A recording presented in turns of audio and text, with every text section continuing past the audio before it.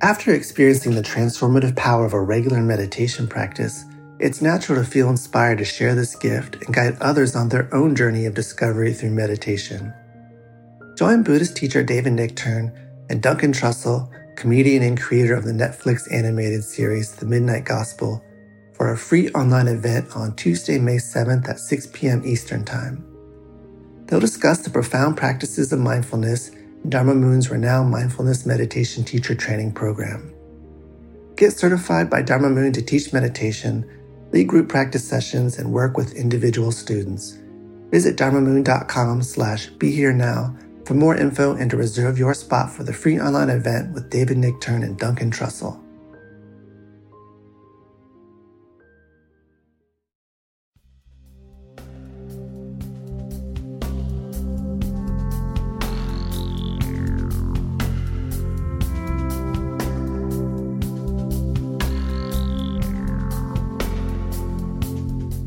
Hi, welcome to Mind Rolling. I'm David Silver along with Raghu Marcus. And we're back. We're back. Hello, David.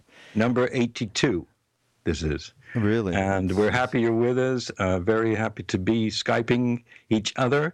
And we're happy to introduce the premiere of MindPod Network, which is the umbrella, if you like, the spiritual umbrella or the actual internet umbrella that covers 5 podcasts, ours, Mind Rolling, that you're listening to right now, and podcasts by KD Krishnadas, by Ram Dass, by Sharon Salzberg, and Jack Kornfield.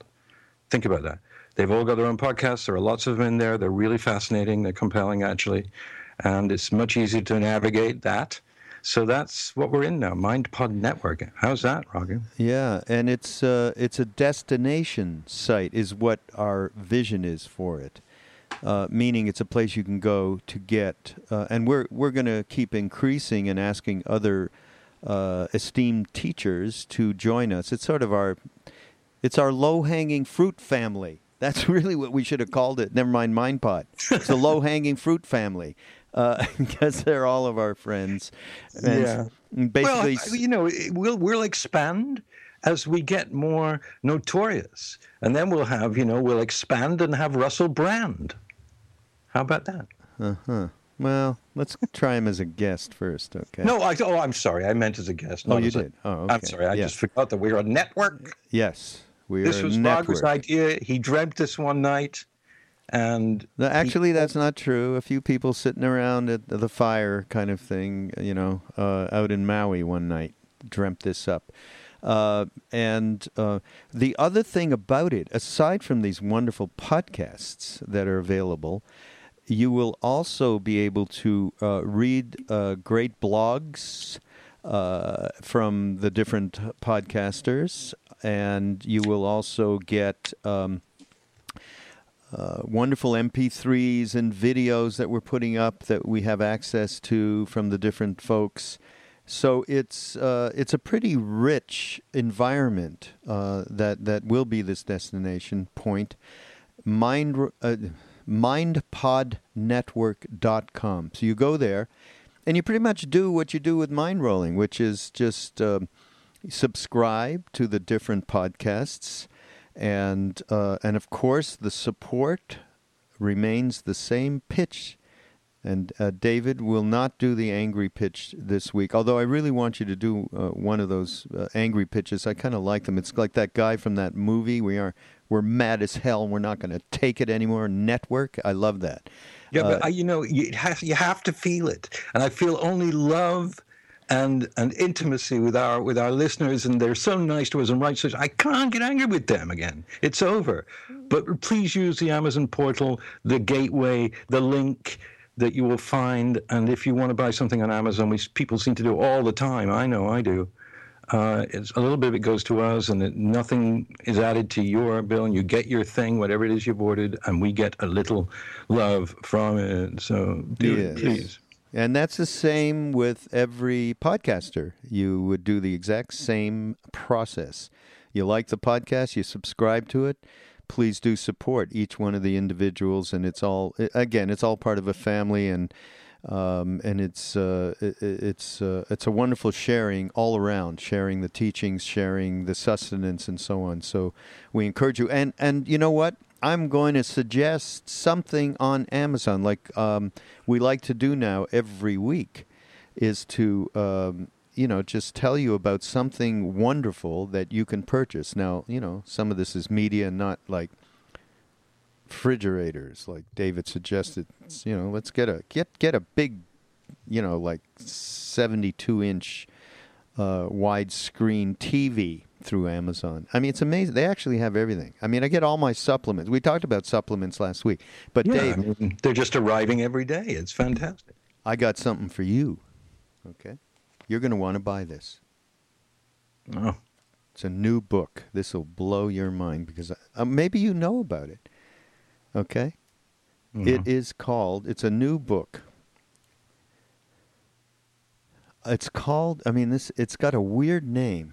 It's A Brief History for 7 Killings, okay, which I don't know why it has that name, but basically it's about the 1976 assassination attempt on Bob Marley. And it's a novel, okay? On the night, and and David's going to tell you, and he's mentioned this story before, but it's apropos here with this book. I'm very excited about this. I was there. I was 200 yards from when the guns were being fired. On the night of December 3rd, 1976, gunmen broke into Bob Marley's home in Kingston and opened fire, seriously wounding Marley, his wife Rita, and his manager. The shooting, which remains unsolved, is a big part of Marley's legend.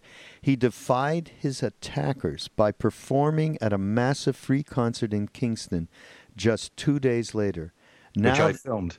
I directed the film of that. This is crazy. Now the incident has inspired A Brief History of 7 Killings, an excellent new work of historical fiction by Jamaican writer Marlon James. Well, Marlon, I hope you got your facts, everything right, because I happen to know. I think I know the real story because I was very close to it at the time it happened, and I knew the circumstances surrounding it. So I'm not going to say anything, but I'm going to read that book. Thank you, Roger. And other people should read it too. And if you do, I'll tell more about that night, which was the most. Whoa, what a night! Yeah. So, you can order the book. You need to order the book. Yeah, order the book. And then you'll order the book, and then maybe we'll get Marlon on here and we'll talk to him. So it's part crime thriller, part oral history, part stream of consciousness monologue, and it's a 700-page book. Oh, amazing. I can't wait. I have 2 books which are, amazing, but in a very different way. One of them was recommended to me by my friend Raghu Marcus, and the other one I found in my friend Raghu Marcus's office and stole it. So you should get these. I've been wondering where that book is. Well, what's the name of it? You had 2 copies. You had 2 copies. Oh, okay. The one you recommended, which I didn't steal, is incredible. It's called Fearless in Tibet, The Life of the Mystic Tirtan Sogyal, who is the lineage master of Sogyal Rinpoche, the man who wrote the Tibetan Book of Living and Dying.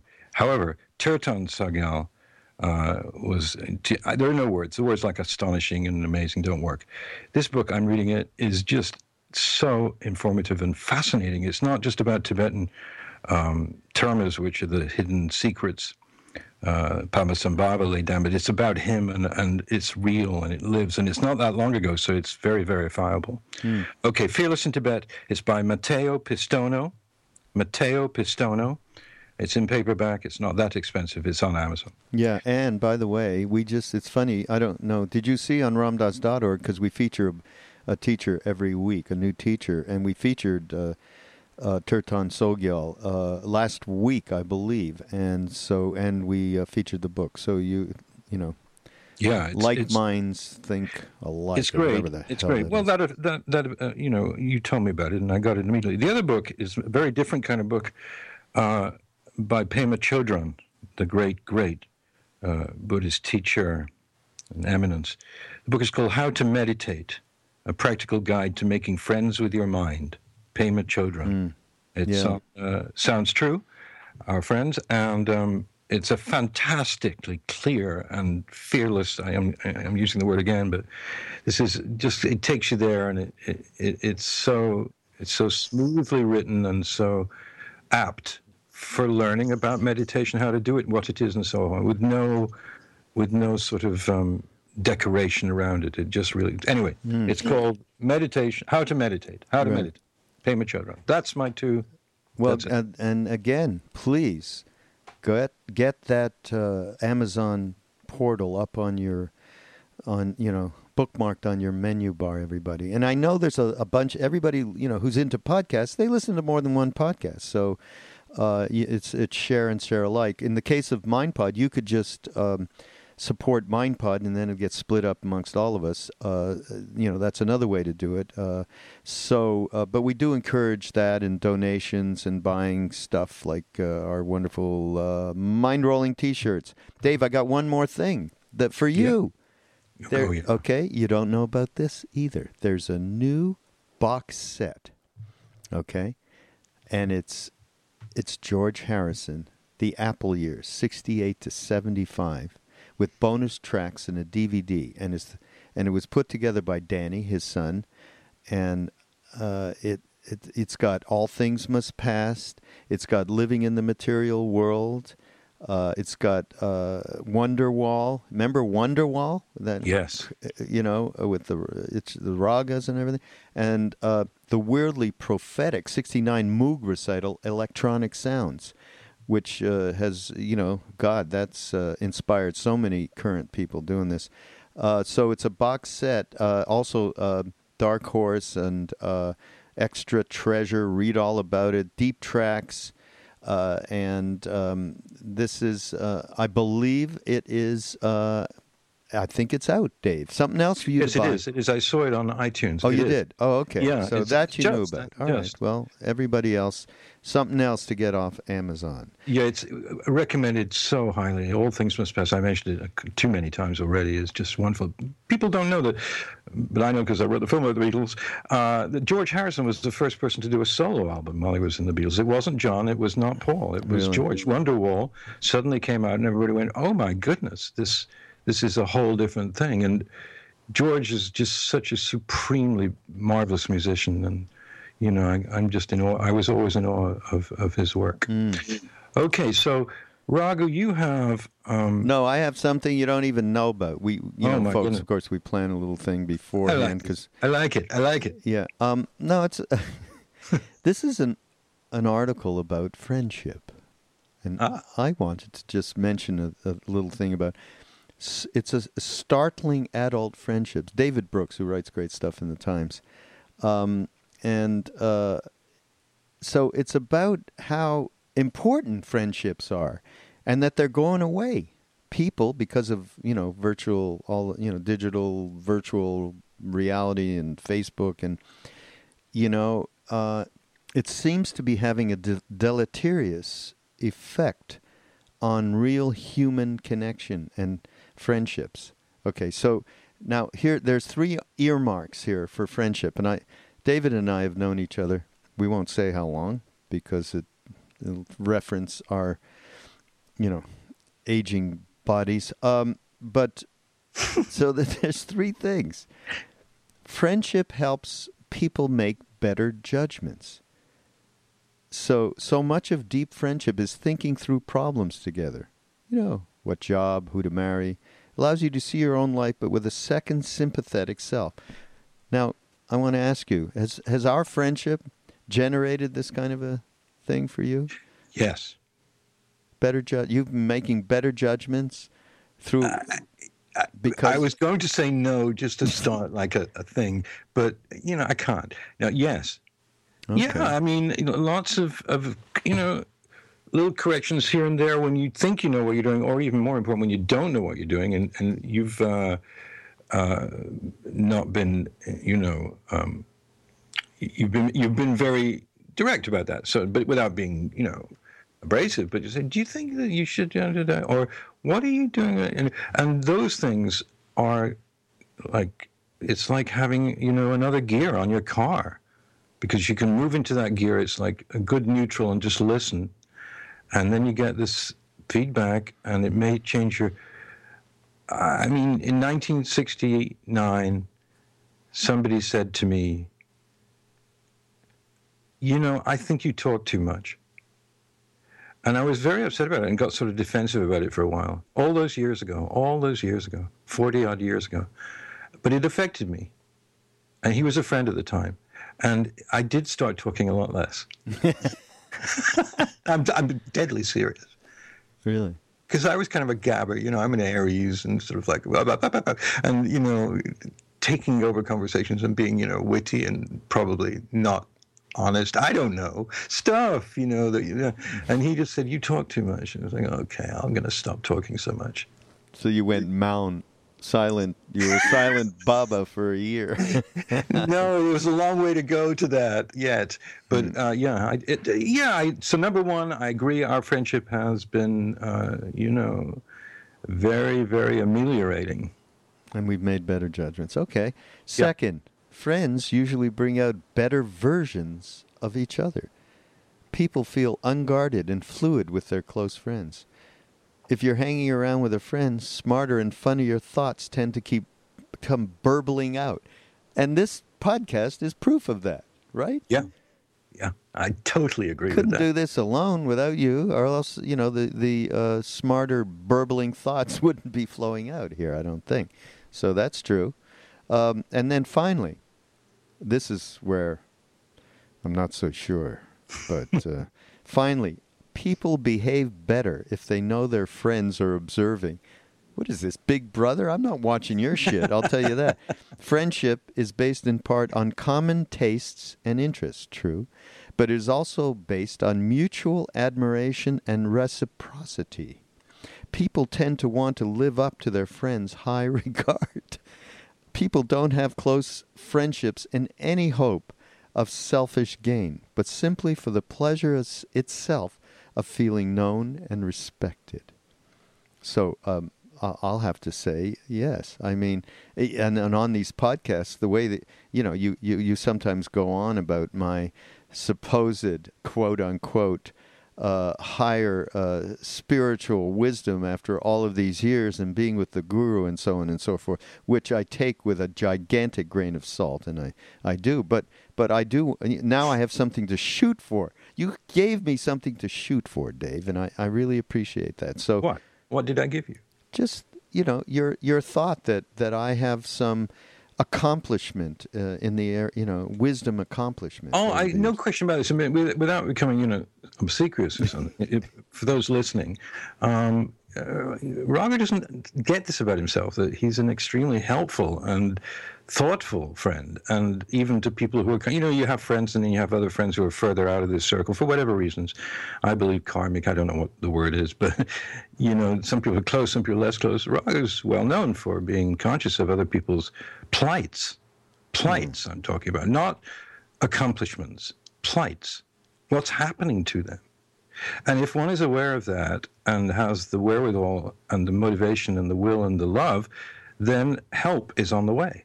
And I think that's true of you. And I might say somewhat rare in this life. So I think that's the higher level of what I'm talking about here, which is not taste or anything. That's easy. It's easy to sort of hang out with people who love Leonard Cohen or something, but and all that, whatever. But I'm really relating to you as a friend who on many occasions has been very helpful to me. And way back into I remember the mid-'80s, which was not a good time for me at all. Early and mid-'80s, a difficult time for me for various reasons, which I won't bore you with. And if it weren't for, you and KD and Mohan and Sharda and Radha and Parvati, and I think I would have just descended into some early death. All right. Okay. So there you go. I mean, I'm sorry. Talk about low-hanging fruit here. Yeah, really. This is but we just go with the flow here. Yeah. Well, I mean, and the only thing I would say, the thing that really counts with friendship that's not, maybe it's stated here, I don't know. It's about honesty.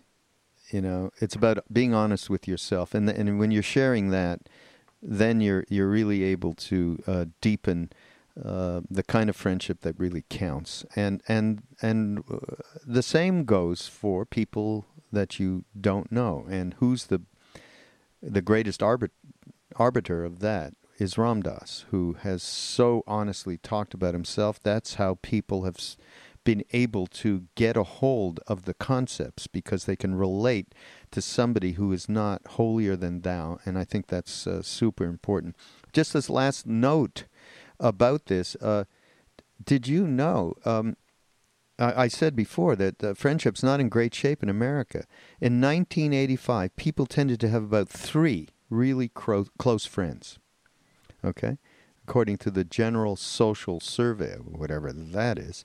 By 2004, according to research done at Duke University and University of Arizona, they were reporting they had only 2 close confidants.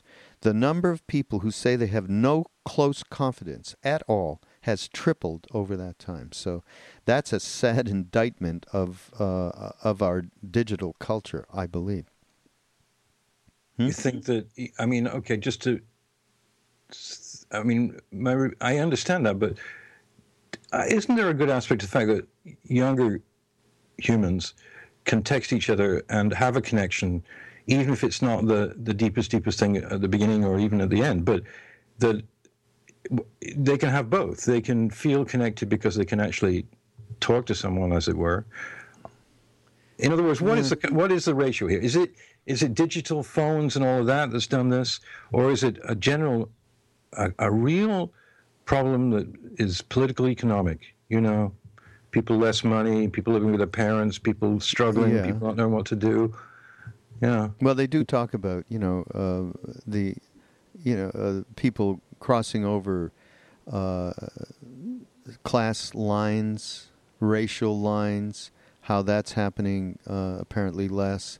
There's so much polarization and so on and so forth. Anyhow, you know what? The bottom line here is, aside from all the joking and just pointing to, David and I are a good example of the many years we've had a close relationship, friendship, and the value of it. So, it's something to encourage. And it cannot happen in a virtual world. I mean, you can communicate with people.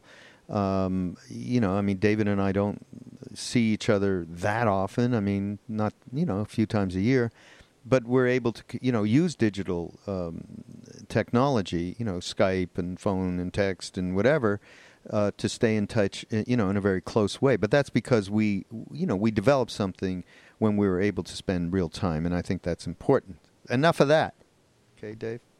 I would add to that simply that if you have a friend, the digital universe can help you keep a friend, because it can help you keep in touch, and therefore remain clear about what each of you are involved in. So that's I think important, because I know that more women than men, in my experience, from young women to much older women, communicating a lot more than men do, it seems to me sometimes, because they're just texting and schmexting and sexting around all the time. No, I mean schmexting. It's a new thing. I want to. I've been listening, and I know a lot of you. That is an equal rights statement, because men are doing the same thing. But I think that I've noticed that women have longer and more more friendships than men. And just observing, they seem to keep their bunch of friends together. I see things on Facebook of, women who were schoolgirls together, college students together, and it's 20 years later, 25 years later, and there's 6 of them still drinking together in the same bar, going to the same yoga class, and it's like, wow, I can't say that. Oh, hey, listen, remember the end of the world thing we were doing? We were much maligned. So. Yeah, our much maligned segment. Well, I found something. So. I think you remember Candid Camera? Apparently it's back. His son is doing it. It was Alan Fun. His son is Peter. Remember that? Where? On TV? Yeah, it's on some kind of godforsaken channel. I don't know. Adventureland. I don't know. But how about this? Okay, this signals the end of the world, okay? Because they went to patients were sitting at a dentist's office, okay? And they went and gave them an iPad. They were dressed in a smock, a white smock, looking like official dentist, doctor. And they said, now you have to conduct your own online dental exam with your iPad. Okay? And it turned out not only were they willing to do that, but some people were even prepared to give themselves a shot of Novocaine. No, come on. I swear to God. Before we intervened. This is Onion. This is the Onion. No, this is this. It's the guy doing the actual thing. Okay. Okay, and they hired a cop in Scottsdale, Arizona. He was going around and he was stopping people who were walking on the street. And he was giving them tickets because they were going more than 2 miles an hour. And the people were taking the tickets. Okay, it's the end of the world, Dave. It is. All right, and then we slipped it in the middle so that our detractors who don't like it, and I totally right. Well, no, it's okay. How about they arranged? Are you going to do another one? Yeah, one more. I'm nervous about these now. Why?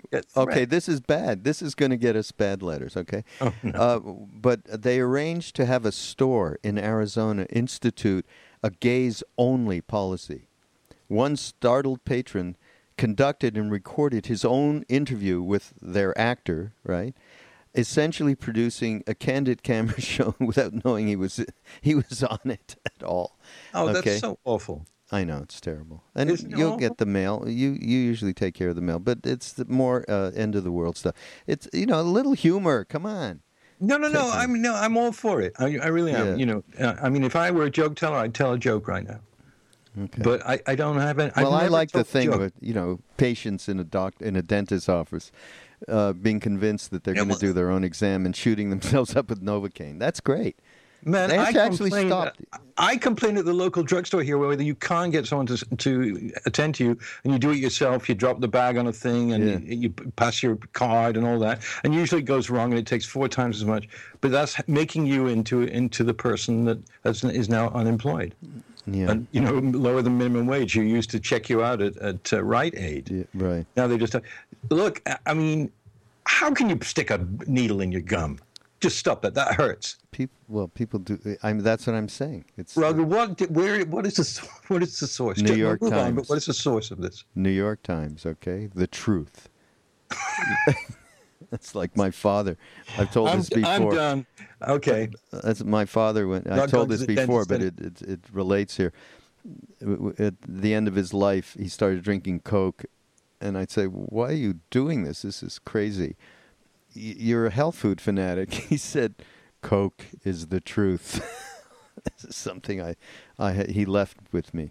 Thank you. Okay, now we're going to talk about God and Darwin. All right.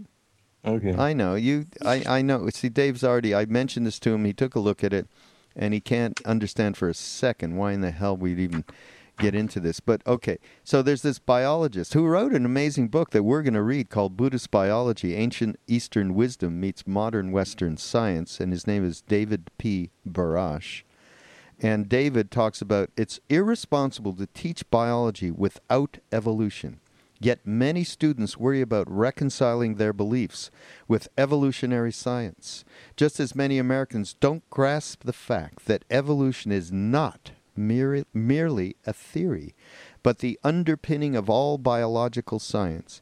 A substantial minority of my students are troubled to discover that their beliefs conflict with the course material.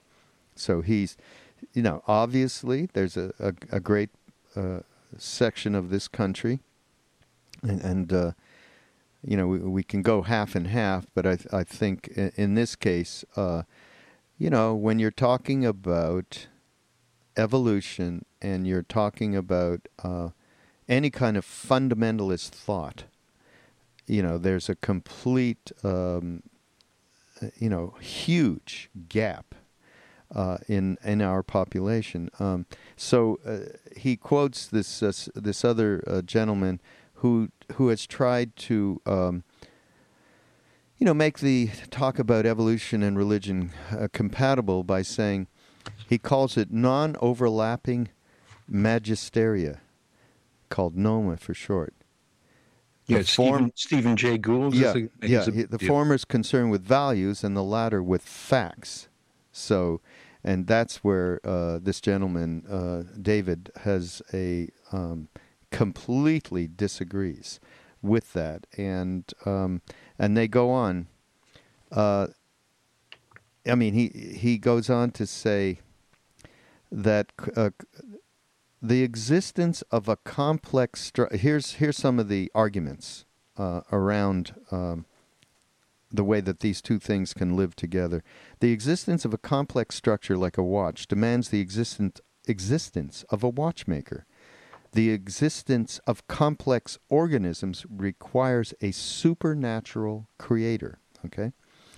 But since Darwin, we have come to understand that an entirely natural and undirected process, namely random variation plus natural selection, contains all that is needed to generate extraordinary levels of non-randomness. Okay? That's living things are indeed wonderfully complex, but altogether within the range of a statistically powerful, entirely mechanical phenomenon. I got to read this guy's book, by the way. I mean, he's really coming out here in a way. It's one thing to think he's putting down fundamentalism or even core Christian Jewish value, but it's another thing to think that he's actually into Buddhism, even though in Buddhism there is no God personified or anything such. There definitely is, a relatable analogy to it by virtue of talking about pure mind, and so on. And of course, the Buddhists believe in reincarnation, which completely destroys all of this thought. And here's where.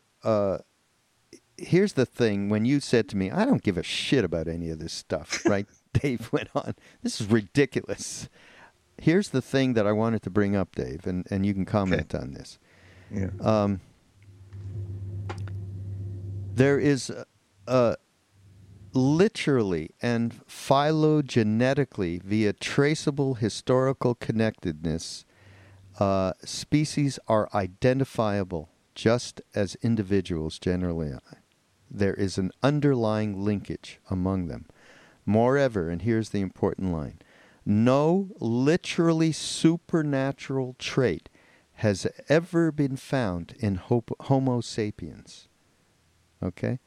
Now, I personally can say that is absolutely not true. I have seen more than one being, but one in particular, named Karoli Baba, who demonstrated supernatural traits. Absolutely 100%. How would this, which we need to get at David and interview him about this, how would he react to that?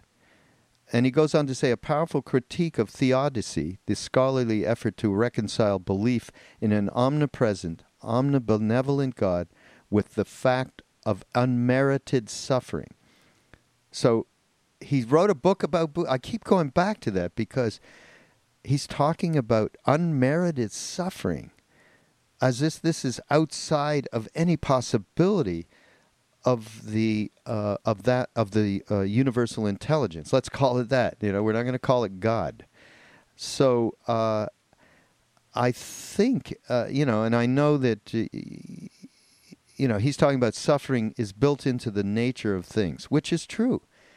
And so this takes me to the next thing, which is a bit of a promo for what David and I have been working on, which is a film that was taken from retreats that Ram Dass did with Krishna Das, Jack Kornfield, and other people. And the subject was grace and suffering, and dealing with suffering, transforming suffering. It's called Cultivating Grace and Transforming Suffering. And to me, it directly addresses this whole thing. I mean, can you see that at all? Yeah, I can. But he hasn't seen that film, and he's probably not been involved in any spiritual science. If you're just dealing in the land of the visible and the microscopic, and the, observable logical progressions, synapses, evolution, whatever, that's fine. And it's not like the spiritual people that I hang out with, so-called spiritual, say, oh, well, evolution is ridiculous. Of course, everybody recognizes that there's an observable process there. But to say that there's no supernatural state or projection even in the human being is arrogant, because basically he's not seen it. So he doesn't care that he's not seen it, because he's not read anything by anybody who's empirically seen it, because that's not the way it communicates.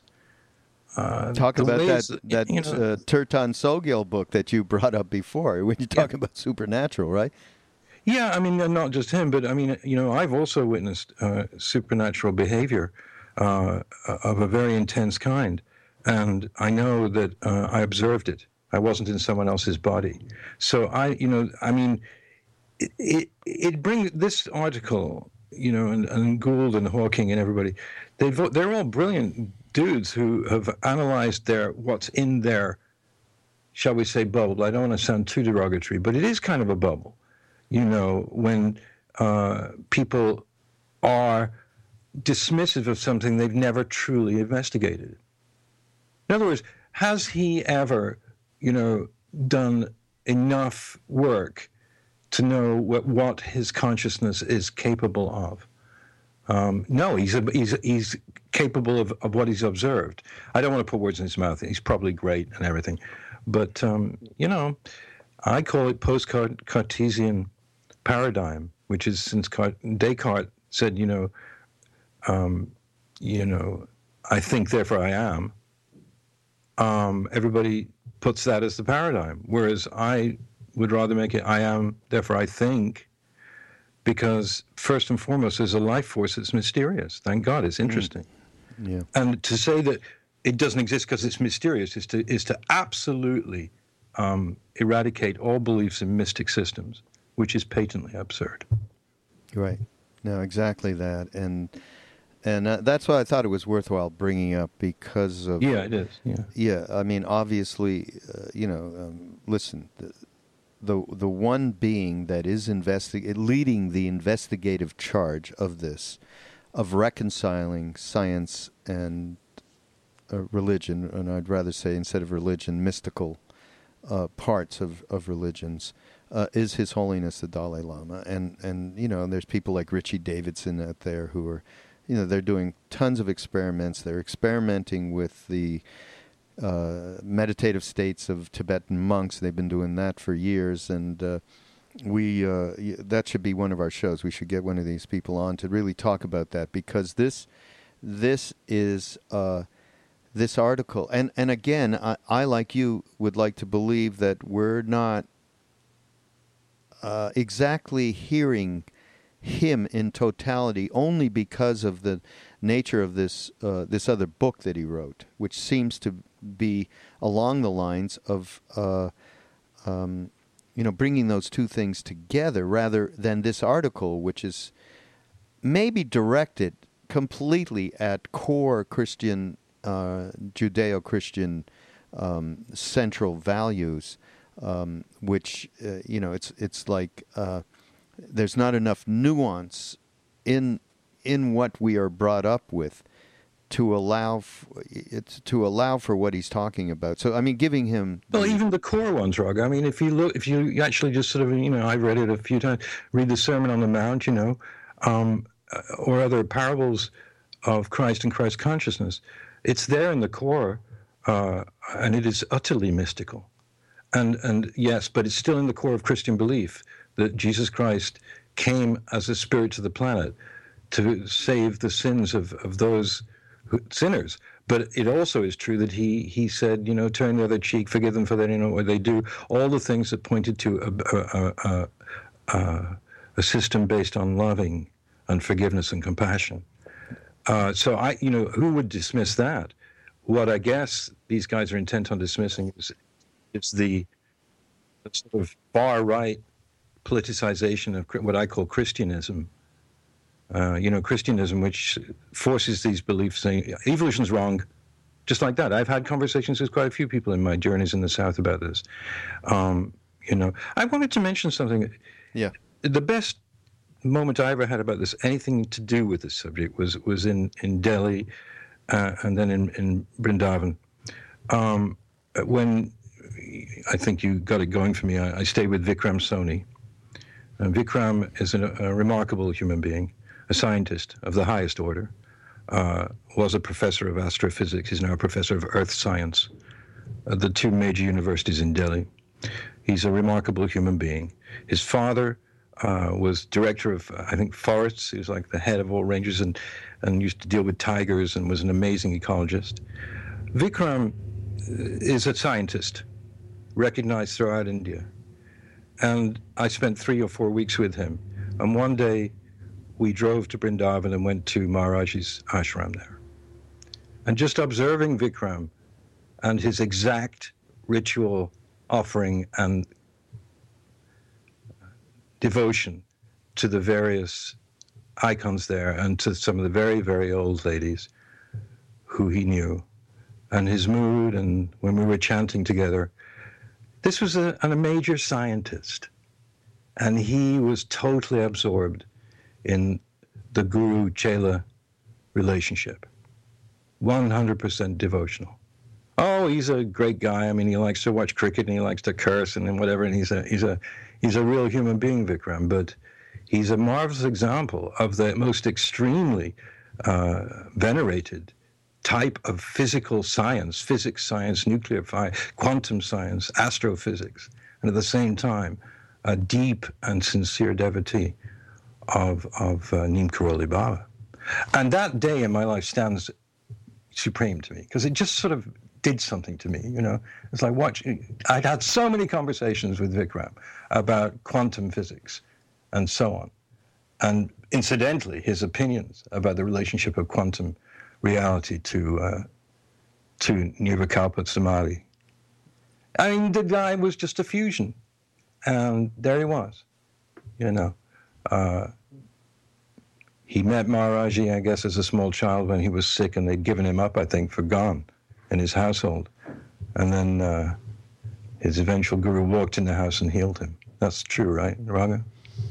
Yeah, I don't actually know that story. Yeah, that's what I read in one of the books, and he told me about that. He was 5, I think, and Vikram is now about, I don't know, 65 or something. Yeah. Anyway, that's done with that story. But you know why? You can see, Raga, why that would like have a deep indent on me. It just blew me away. Made me feel. It chilled me out, actually. Mm. And that's really what His Holiness is doing, is bringing that all to the fore through, they're doing legitimate scientific experiments. So they're bringing out, what you just mentioned, Nirvikalpa Samadhi, which is the highest trance state that a human can be in, I believe. And that is quantifiable. And that's the work that he is doing. So that this is not just... the Tibetans for centuries and centuries to me, they're the greatest spiritual scientists.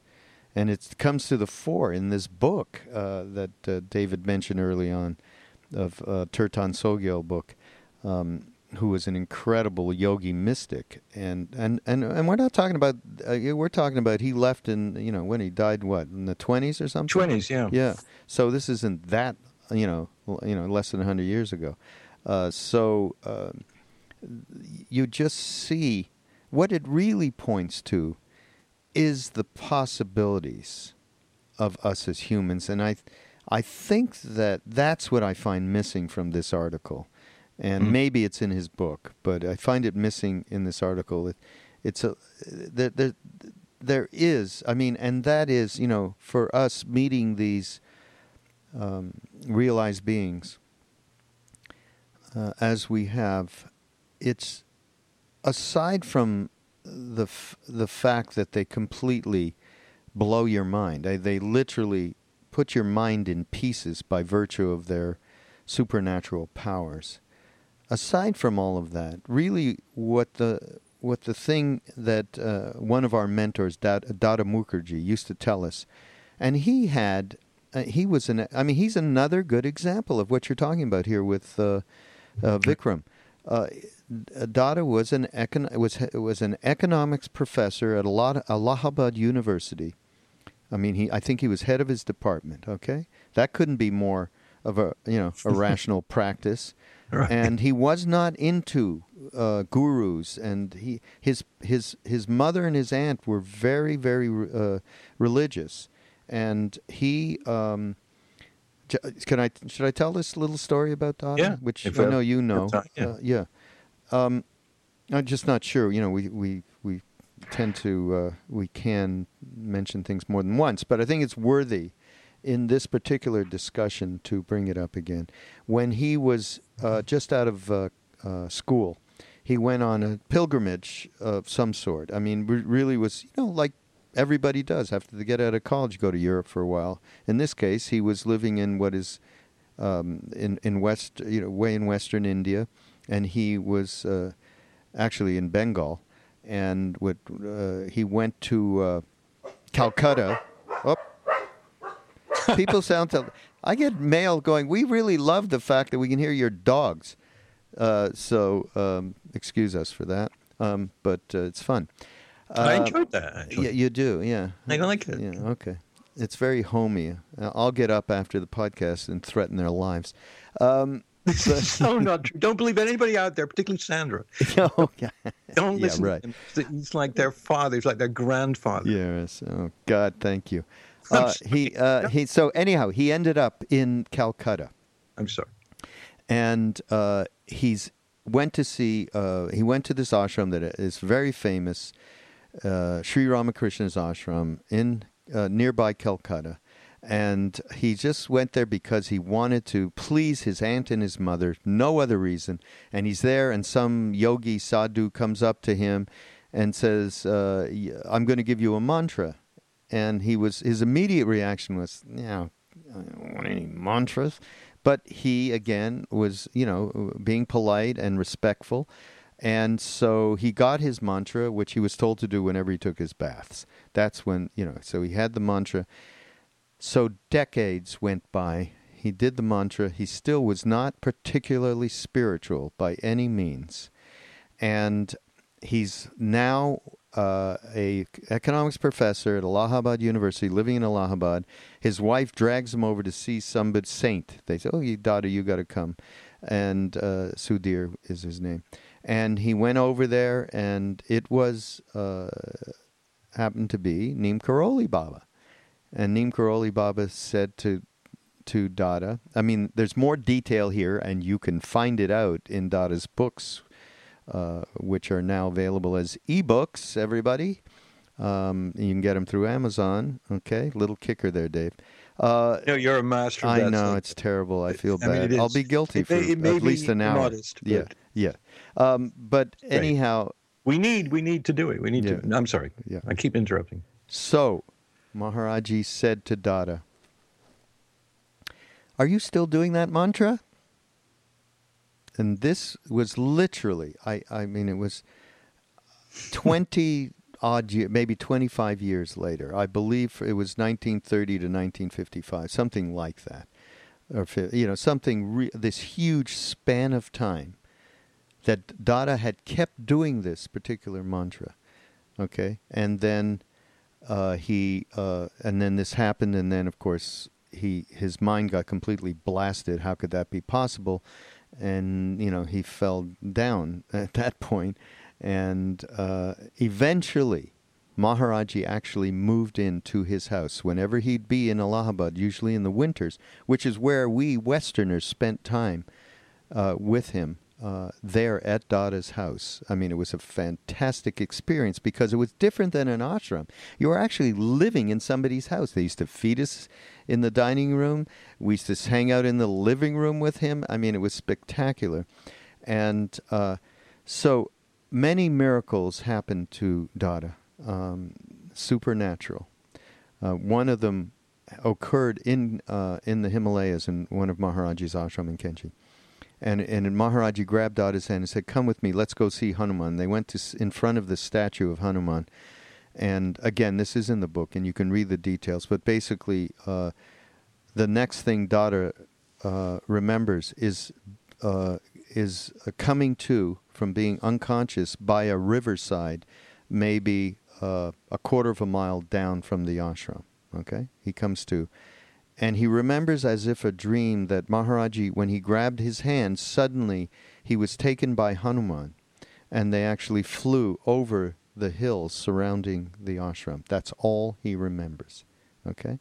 And then the other people who were there, they, suddenly see Maharaji running into running across the courtyard yelling, "Where's Dada? What happened to him? Where is he?" And they all, "Baba, we don't know. Where? And they went out looking for him, and sure enough, he was came staggering from the river by the ashram, way down the stream, down the river. And so the point that I've been trying to make here, and it's a long shaggy dog story, everybody. The point is that Dada said to Maharaji at that point, after that happened, I don't need your miracles. Please, don't do them anymore. I don't need them. I am happy to just be with you and serve you and serve those around you. I just don't need those miracles. And what he used to say to us over and over and over again, the real transmission, and this is something you said earlier in the podcast, the real transmission is about the love, the compassion, the kindness that exists in this being who has no thought for himself, absolutely no self-referential point whatsoever. That's really what this is all about. And that sets up, and we go back to this article, God and Darwin here. That sets up, to me, the real response to something like this, because this being was an example of our human potential. Absolutely. And this is the most important thing that we can gain out of being with these, the real masters and real people who have gone beyond any kind of self-referential ego mind whatsoever. And so I think that's the most important thing, Dave. Yes, you can't really expect a dialectic between a rationalist and that, because that is not in their realm of interest or knowledge. And that's a karmic mystery. It's what I call a karmic mystery. That they're talking about various forms of organized religion, basically, and various things that come up. Now, just as an afterthought, people who are necessarily believe in evolution, however you want to say it, like I do, it has no bearing upon spirituality or respect for the great wise Buddha or Bodhicitta. It's got nothing to do. It's part of the deal. That's how it manifested. That's how it happened. But it doesn't controvert anything. Whereas if you're going to set up a dialectic between two mainstream arguments without any kind of personal experience of the more enigmatic, mystical experiences that we've had, or that people have, then the debate is kind of silly. Because once you've experienced these things, I mean, I go back to, 1967 and the first few acid trips, and just everything getting shattered beyond words, like, whoa, beyond words. That one saw immediately, I saw immediately, realms of reality that had nothing to do with rationality or the normal observable universe. So, that was that for me. And so, but we can't expect these things to become like mainstream part of a dialectic unless they in fact are. And the dialectic between, scientism and Christianism or whatever is okay, but it's not. What does it mean to people who've investigated meditation and mysticism and just the altruism? It seems kind of minor, a minor conversation. Right? So anyway, but let's remind you again that if you have some love for George Harrison and want to buy the Apple Years, get it via us at Amazon. If you want to read a book about meditation, by Pema Chodron, who is just the most clear of speakers and teachers, called How to Meditate, A Practical Guide to Making Friends with Your Mind. Get it on Amazon. If you want to read a remarkable story about the supernatural, Fearless in Tibet, The Life of Tirtan Sogyal by Matteo Pistono. Get it on Amazon and enjoy. I mean, in reading that book, I'm even like, and I've experienced it directly, you know, this miraculous supernatural powers. Boy, there's some stuff in there that's just, I was like, geez, I got to talk to Lama Surya Das because he knows all about this, and just ask him about this being and what he represents is just, staggering. So, all great books, and we're at that was a smooth and suave segue. Yeah, David. We're getting you're getting good. But I do prefer the Angry Dave, though. I want to bring back Angry Dave one of these days. All right, I'll find it somewhere. Okay, good.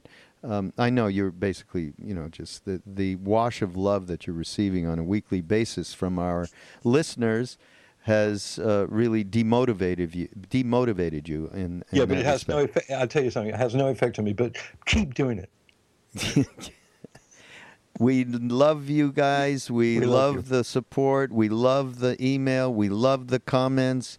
And now go to mindpodnetwork.com and see the richness that is there. I mean, just really an incredible, I wouldn't call them masters, Dave, though I have to limit your hyperbole. Did I say there. Masters? Yeah, you did. I mean, teachers of esteem. Well, I just want them to like me, you know what I'm saying? Yeah, that's true. But you'll like them, folks. And those of you who, some of these folks will be new to you, these wonderful teachers, then you just have a treasure trove. What's the URL? I forgot it. Is it mindpod.com? No, MindPod Network. MPN. MindPodNetwork.com. We never mentioned the link. Let's just do that. I've said it 4 times. MindPodNetwork.com. Please go there, and you'll see that that's where mind rolling lies, in the field of beautiful flowers. How lovely. We thank you again, and we're going to see you next week. And Dave, it's been fun. I had other stuff going on. We got so much to talk about. We'll just do it next time. We'll do it next time. Except by then there'll be other stuff. It never. Stuff never ends, which is can be a problem too. All right, Dave. Love you. We'll talk to you later. Bye bye. Bye.